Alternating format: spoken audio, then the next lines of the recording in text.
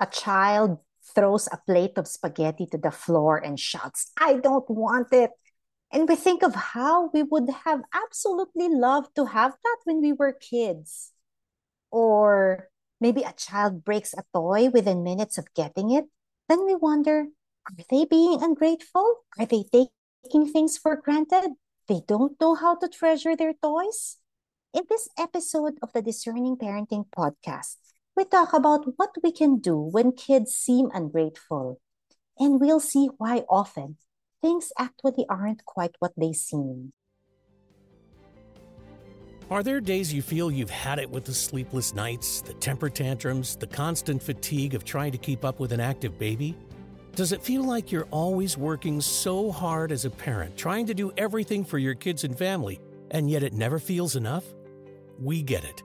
You love your child more than anything, and yet parenting is also exhausting and challenging, especially when you're bombarded with criticism and pressure to be the perfect parent, which, spoiler alert, does not exist.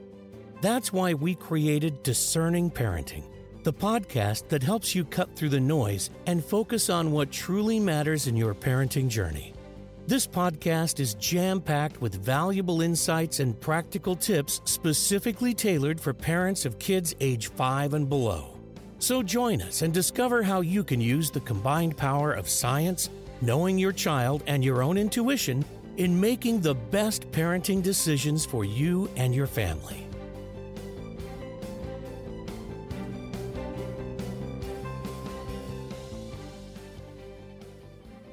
This is a topic that is close to my heart because when I had tantrums or misbehaved as a child, I was told, your parents work so hard to give you a happy life, and this is how you repay them. You're so ungrateful. I was often accused of being ungrateful as a child.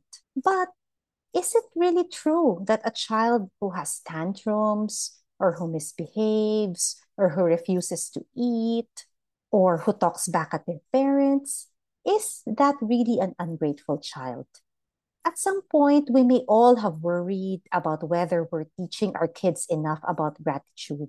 So, for these times that we're worried, here are 5 ideas I'd like to share that will help us better understand this and what we can do to help our kids learn the value of gratitude. So, number one, tantrums or bad behavior do not mean that a child is ungrateful. Now, rather, when a child misbehaves or has a tantrum, remember all of this is communication. They are communicating something. The child who throws spaghetti to the floor may be communicating frustration, which often has nothing to do with the spaghetti. So instead of labeling the child as ungrateful, we may instead help them to express their frustration in more productive ways. And of course, since they're kids, this is something that they're going to learn gradually. And if a child breaks a toy, it often doesn't mean that they don't know how to appreciate it, but they may simply have not yet learned how to play with it appropriately. Or there may be something underlying going on, like a sensory processing issue that makes them use too much force in handling things. Or maybe you've experienced kids who misbehave during what should be happy occasions, like maybe a fun vacation that we worked so hard for, or maybe a shopping trip where we bought them stuff and then we wonder why they misbehave afterwards. And this can leave you wondering whether they're being ungrateful and they just don't appreciate all that you're doing for them. So, if so, be sure to check out also our previous episode on holidays with kids, 5 tips to go from behavior challenges to happy celebrations.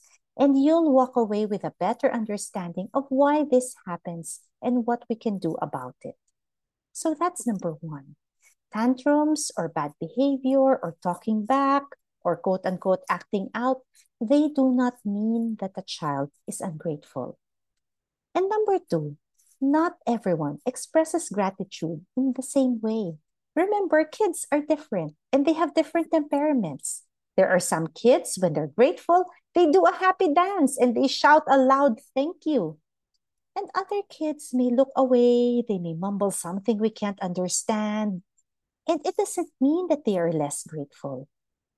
But that said, even if different kids express gratitude in different ways, If a child has difficulty expressing gratitude, we can help them learn to communicate this in the same way that we can and should help our kids learn to communicate their feelings and ideas. So we help our kids learn to communicate.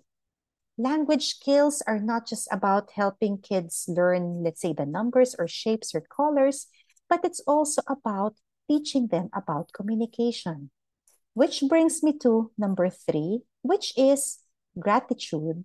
And learning how to communicate gratitude is something that we teach. It's something that is taught. We often assume that kids should know things already, like, oh, when they should say thank you. We've taught them how to say thank you. We may assume that if they don't do it, then it means they're either rude or ungrateful. Now, it is true there are some kids who may be able to pick up things like expressing gratitude and saying thank you just on their own or by watching people around them. But for many kids, this may need to be taught explicitly. And teaching gratitude doesn't mean forcing a child by saying things like, you can't have any of this yummy dessert until you say thank you. But there are many ways to help our kids learn gratitude depending on their age and where they are in their development. For young kids, we can do this through stories, through visuals like picture books, and even role play. So you can say, okay, let's pretend, or it can be part of play when you share a toy and then each of you take turns saying thank you and you're welcome. And for more ideas on how to do this, head over to discerningparenting.com/toolkit. You'll receive access to our free parenting toolkit, and it includes a simple story that you can print out. And this has pictures. It's like a comic strip. It's a very, very simple comic strip about gratitude. And you can use this to help young kids learn how to communicate gratitude. So it's like a script or a story that can also be a fun activity for you and your child. And when our kids do express gratitude, appreciate it too. So let's notice it. Wow, I noticed that you said thank you. See how your playmate appreciated it? That's an example of how we can teach them gratitude. So, number four, gratitude is modeled. It's not enough to just learn it, but our kids also need to see gratitude being modeled by people around them. Why is this? Because kids learn best by imitating what they see around them. Now, if mostly our kids see people who rant and complain, whether this is in person or in social media, if all they see are people complaining, then it's going to be tough to teach our kids gratitude. Or if they're glued to YouTube and then the algorithm feeds them video after video of other kids playing with toys, and these toys seem so much cooler than the ones they have, then it might be a bit challenging to help them learn to be thankful for what they do have.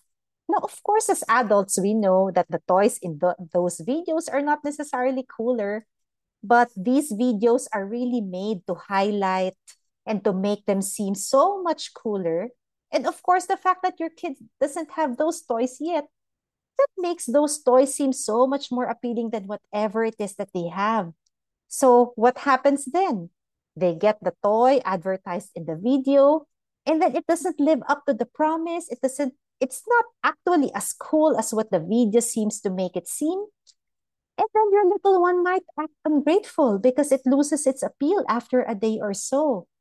So there are all of these different factors coming into play. But the important thing is we want to surround our kids with role models for gratitude. And we want to expose them to media that shows people being thankful to balance out all of the things that they see around them, the people complaining, and the kids in those shows who may be complaining or who may be talking back to their elders, talking back to people around them, kids getting into fights. We want them to see positive role models as well. And that's why, number five, it's all about the relationship we build with our kids today. We need to teach our kids by our own words and actions that what matters most is our relationship, our connection with them. We need to teach them that our relationship is something that we can and should be grateful for, and it's something that they have every day that they can be grateful for. And we show them that holiday celebrations are about being with each other and the experiences that we have together. It's not about getting the perfect decorations or preparing the best gifts or loot bags. And this is also something that they imbibe from us. Are we worried more about the decorations or about the connection? And the great thing here is that in doing this, we're also easing the pressure on ourselves as parents to quote unquote get everything right. Instead of trying to get everything right, then we know that we can focus on the connection and the experience and the relationship. We can focus on being with each other. And in doing that, we ease the pressure on ourselves and we also help our kids learn gratitude. So be sure to head over to discerningparenting.com/toolkit and get our free parenting toolkit that includes a story to teach gratitude, along with other parenting guides on topics such as tantrums and activities to build your child's language skills. And I also talked about how behavior is communication and about how kids can express feelings like gratitude differently, and about how there can be so many reasons behind tantrums and misbehavior, and it has nothing to do with being ungrateful. If you want to learn more about this and dissect all of these different factors and practical strategies on what we can do as parents, look for the Discerning Parents Guide to Toddler Behavior on Amazon. It's available also on Kindle Unlimited, so you have both the Kindle version and the print version. And we will also link to this in the show notes. So thank you for listening. And I want you to know that I'm grateful to you for being here and supporting the Discerning Parenting podcast. We have reached over 6,000 downloads already, and we have listeners from 6 continents all over the world. And this would not be possible without you, and I appreciate you wholeheartedly.